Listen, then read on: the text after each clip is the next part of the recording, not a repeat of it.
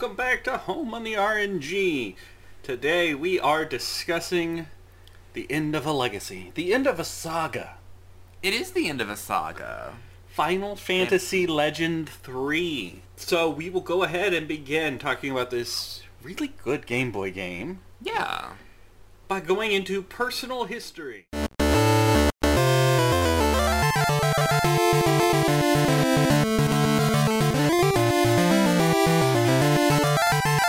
My personal history is the kind that you find the most fascinating, which is that I bought this game at Toys R Us when I was a child and played it on the Game Boy and loved it because it was called Final Fantasy. So yeah, I mean, I like most of these games.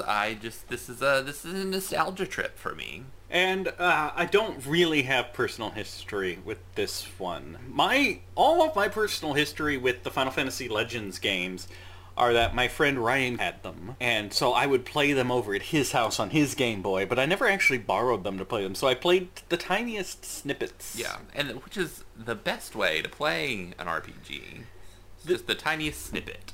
This is the last of the Saga games for the Game Boy. From here, they move on to other platforms, and they change quite a bit, I feel. Well, this one in particular is just so much different from all of the other ones. I don't know that it's that much different from the ones that came before. Well, it's the only one, it's the only game of the Saga series that doesn't use the leveling up system of just it being random or just use abilities to level them up. This has an actual, we'll talk about it later, but it has an actual leveling system. Developed and published by Square in 1991.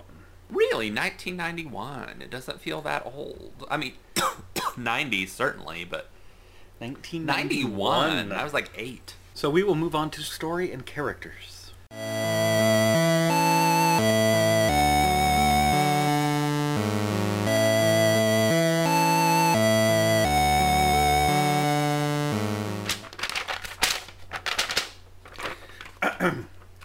Three characters are sent from the ruins of the future into the past in hopes that they can save the world. Together with their time-traveling spaceship, they must fight to save the past, present, and future of their world. Dun dun dun. This is 2 time travel games in a row. Yeah, time travel is popular. So, according to How Long to Beat, this is roughly a 14-hour game, which is a pretty good length for a Game Boy game. That's a good length for a Game Boy, certainly. So, Russ, did you want to tell us about the fantastic characters that we meet on our journey? This game is a little bit different from the games that came before it, in that, so in Final Fantasy Legend 1 and 2, you just created your own party. You created your own party from among humans, mutants, and monsters, and a robot in the case of Legend 2. But Legend 3 actually gives you, like, pre-made characters. And they actually have names. So you have a main party of 4. You have 2 humans, Arthur and Sharon. And you have 2 mutants, Curtis and Gloria. The name was escaping me at the moment. And they are your party, and they are predefined characters. They don't have spectacular personalities or anything, but there is a little bit of a backstory in the sense that the Arthur and Gloria and Curtis are the ones that came from the future, and then they grew up with Sharon. They were more sent from the future because they were kids. Children. Yeah. They were children who were sent from the future to, I guess, eventually save the world. I don't know exactly what the plan was there, or if Morgan really thought it out that well. Yeah, it seemed to me the plan was, let me save these children by sending them into the past. Yeah. So he sent them into the past, and then they met Sharon. And then they all grew up together, and then they all go on an adventure together to save the world. And Sharon is kind of in love with Arthur, but that's only very, very lightly touched on throughout the game. But it's not a create-your-own character thing. And then there are other characters that you meet along the way. Those are your main 4, and then a lot of the time you have a 5th party member who's kind of a rotating slot. Which was what we've seen in the previous Legends games. And you have Myron, who's like a town guardian, and then you have Laura. I don't really remember what her story was or why you're bringing her from the past to the present, but she's like a mage. Anyway, there's a battle nun. That's what I'm getting around to. Is that there's eventually a battle nun, which I think you always enjoy a good battle nun. The only thing better than a battle maid is a battle nun, and it's more rare. Faye. So I do like her. So let's go ahead and move on to the combat system, which I don't think is going to be a very big section.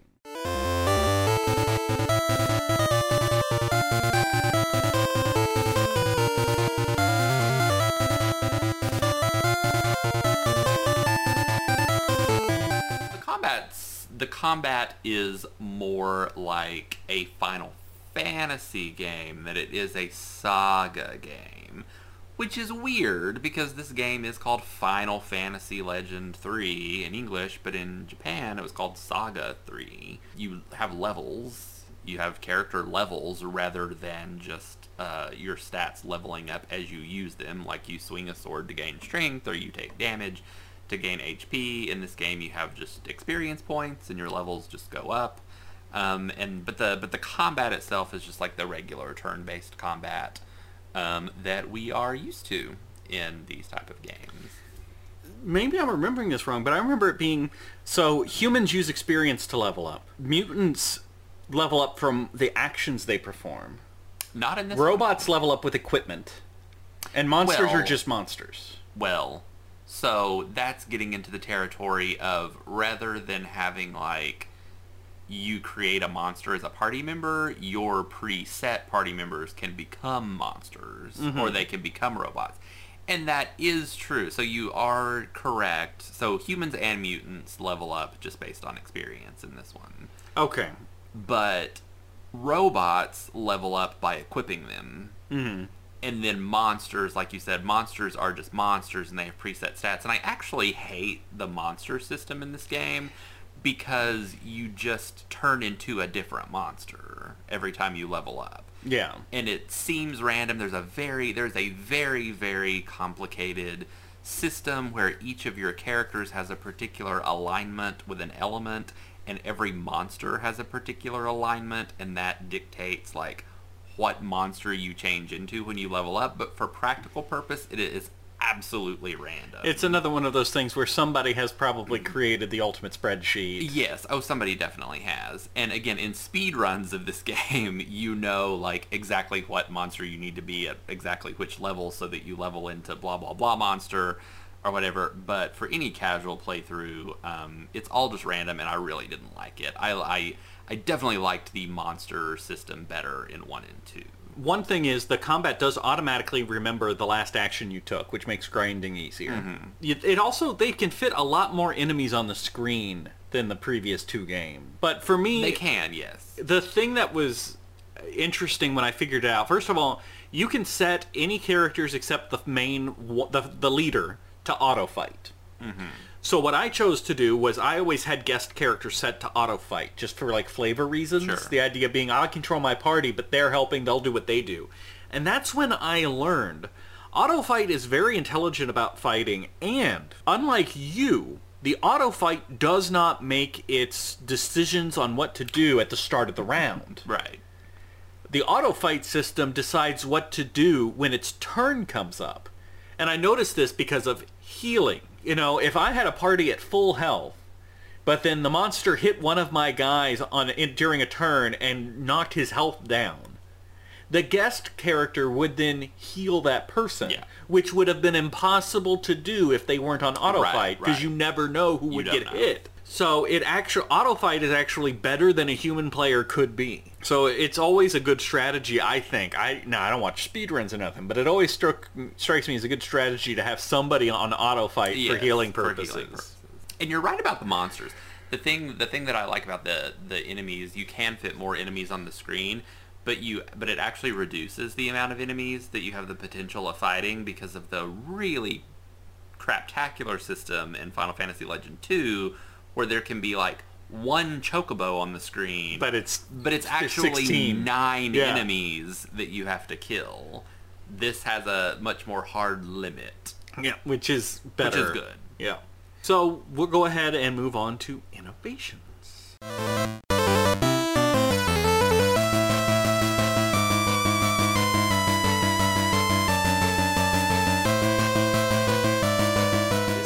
has jumping. Very few JRPGs actually have jumping. I don't think we've seen it since Final Fantasy Mystic Quest. And one of the bits of advice that I saw, and it was something that I use, because this game, when you beat a dungeon, you usually have to walk your way back to the entrance, which is always rough. Like, you've just thrown everything you had against a boss, and now you gotta walk all the way back through the dungeon. Right. The advice is to always jump, because it reduces the encounter rate. Oh, interesting. The encounter rate only counts for when you're on the ground. So the spaces that you move through the air don't count. Yeah, so you're half as likely to encounter a monster by jumping everywhere you go. Because having to walk all the way out a dungeon after beating a boss is rough. Definitely very difficult. So how the class or job or whatever system works here, like Russ said, you start out with 2 humans and a mutant. Eating meat from any monster turns you into a monster. Technically, actually, there's 2 classes. There's beast and then monster. For the life of me, I don't know what the difference is between a beast and a monster. If you eat a piece of meat, you become a beast. If you eat another piece of meat after that, you become a monster. It's a sliding scale. Yeah.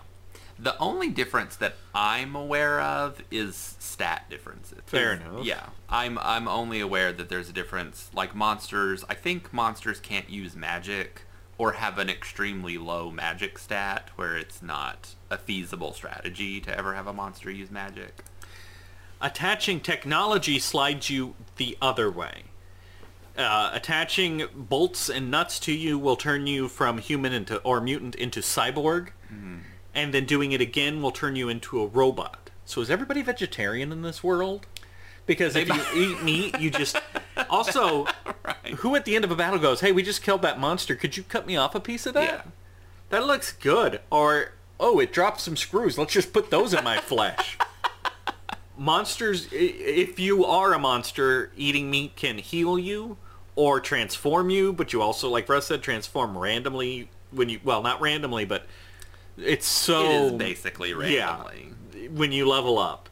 So even if you find the perfect monster that you love, you're not going to have it for long. And I hated that, and that's why I never used it.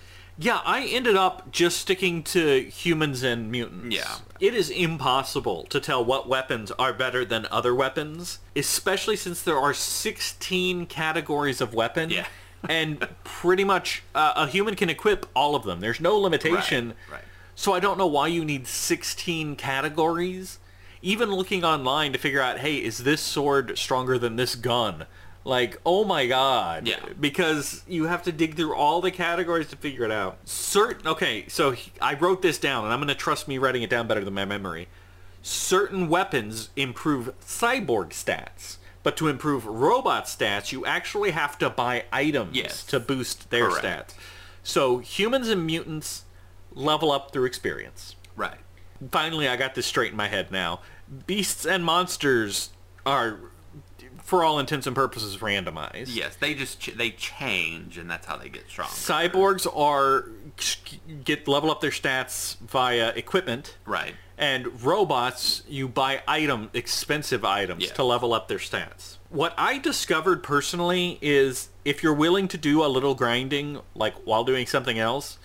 For example, I played most of this game for this review while I was working from home. People thought I was working, and instead I was playing Final Fantasy Legend 3. Well, good for announcing that to the world. Yeah, while watching TV, so work was just in the background. But grinding goes by very quick and easy, and if you grind a little bit, this game is not difficult.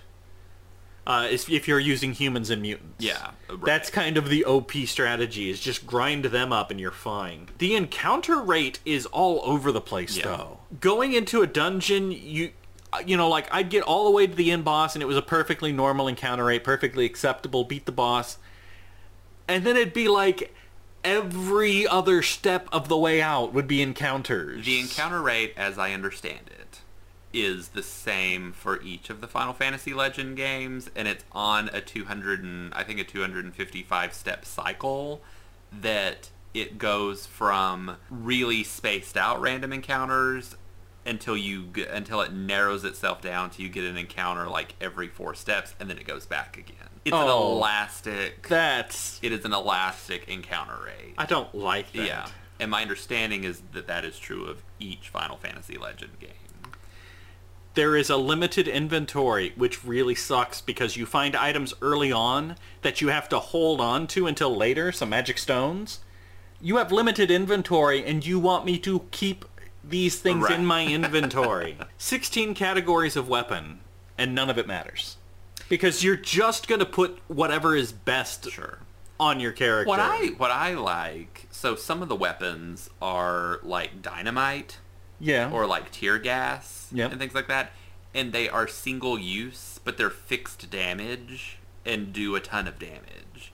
So what I liked is they can be strategically used for like certain boss fights, or if there's like certain really powerful enemies in an area and you get like some dynamite and you know that, oh, this does 2,000 damage or whatever, and you know that can kill the enemy, you can use that to the advantage. So I agree there didn't need to be 16 categories of weapons. Well, especially because the last third of the game, there are 4 mystic swords in the game and 4 main characters. All you're going to do is use the 4 mystic swords for a third of the game. And then apparently my notes are a little jumbled because I have here again the different beasts and cyborg classes. And the point is, if they removed that from this game, it would not have affected my playthrough at all.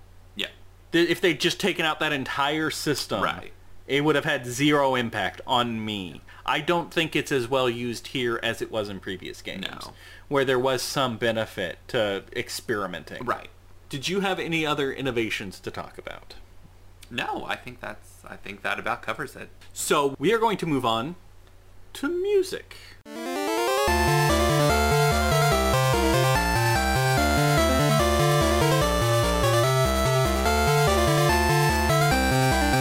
Final Fantasy Legend 3 was composed by Ryuji Sasai and Chihiro Fujioka. And what can you tell me about either one of them? So, Ryuji also composed Final Fantasy Mystic Quest, and Final Fantasy Mystic Quest had some great music. Yeah, I mean... It's like infamous for being a terrible game with a rock and roll great soundtrack. Yes, absolutely. So, that's quite good. And then Fujioka was the music director for Super Mario RPG. Oh, and then went on to be field designer for the Mario and Luigi like RPG series. And I did not note the gender. Probably she? Chihiro?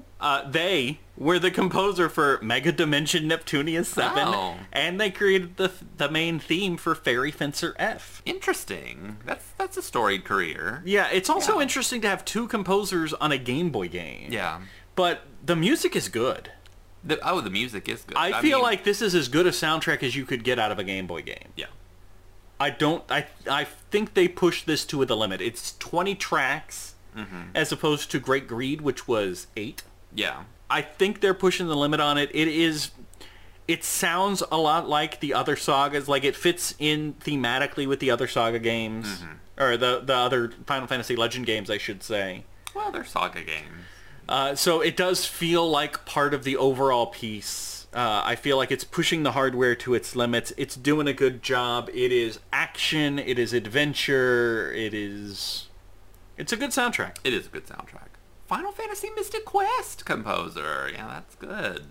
Yeah, that's some good talent wasted on that game. But well, it was the RPG for babies for Americans. So I guess that brings us into our final thoughts. Yes.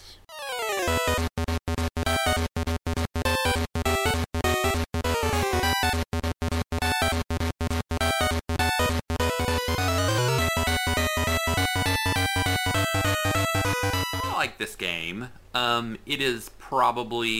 It's definitely not my favorite of the Final Fantasy Legends. That spot belongs to Final Fantasy Legend 2. But this is a good one. I actually liked it better as a kid just because it played more like a typical Final Fantasy, like Final Fantasy IV, which I was very familiar with at the time. But the way tastes change over time, I ended up liking 2 more. But I do appreciate this for what it is. And what it is a game that has a battle nun in it. And she's with your party for a long time, so I really enjoyed that. I am overall going to give this game 4.5 battle nuns out of 5. because I felt like I feel like it's really good. It's a very good old Game Boy game. So, as I was playing it, I was kind of struck by the duality of the thing. As a Game Boy JRPG, I would give it an A. Mm-hmm. As a Final Fantasy Legends game, it gets a B. Okay. For me. It's got a much more expansive world, but it also felt like there were so many parts of the game that didn't need to be in the game. Like they were trying too hard. So it does a lot, but it's also doing too much, and it's not doing all of it well. There was no reason to me that we needed a past, present, future sky world and like other dimensions. It was overly complex. Definitely overly complex. But again, fitting all of that into a Game Boy, pretty impressive. Yeah. So we're going to split the difference, and we're just going to call it a B+ overall. I would like to see a current gen remake where they could flesh out the story a bit more, Yeah. and maybe actually make the mechanics that they put into the game worthwhile. The Right. class system, the divisions of weapons, like actually make that stuff mean Matter. anything. Yeah. So if they want to play this game, Russ, where can they play it? If they want to play this game, you can play it on your Game Boy from back in the day, or you can play it on the collection of Saga, which I believe is only on the Nintendo Switch. Yes. I don't think that's on PlayStation as well, but it is on the Nintendo Switch. It is a compilation of 1, Final 2, and Fantasy 3. Legend 1, 2, and 3. That's how I played it. Yeah. And it's fine. I mean, it's kind of a bare bones port, but there's not a lot of bells and whistles to it, but you will get the game as it was presented in 1991. And since the Switch is portable, you basically have these yes. 3 Game Boy games that you do. can play portable Absolutely. as they were meant to be played. So, that's it for the Final Fantasy Legend series. Yeah, I'm sad it's over. Next time, we are also going to tackle the 3rd game in a series. Mm-hmm. We are going to talk about Dragon Quest III. 3. So, we will see you guys next time. Yay. Bye. Home on the RNG is a presentation of Mad Centaur Productions. You can find Jeff on youtube.com/Centaur Productions or on Twitter @JeffCentaur. You can find Russ on Twitter @RussMac25. Thank you for listening, and remember, it's dangerous to go alone. Take this podcast with you.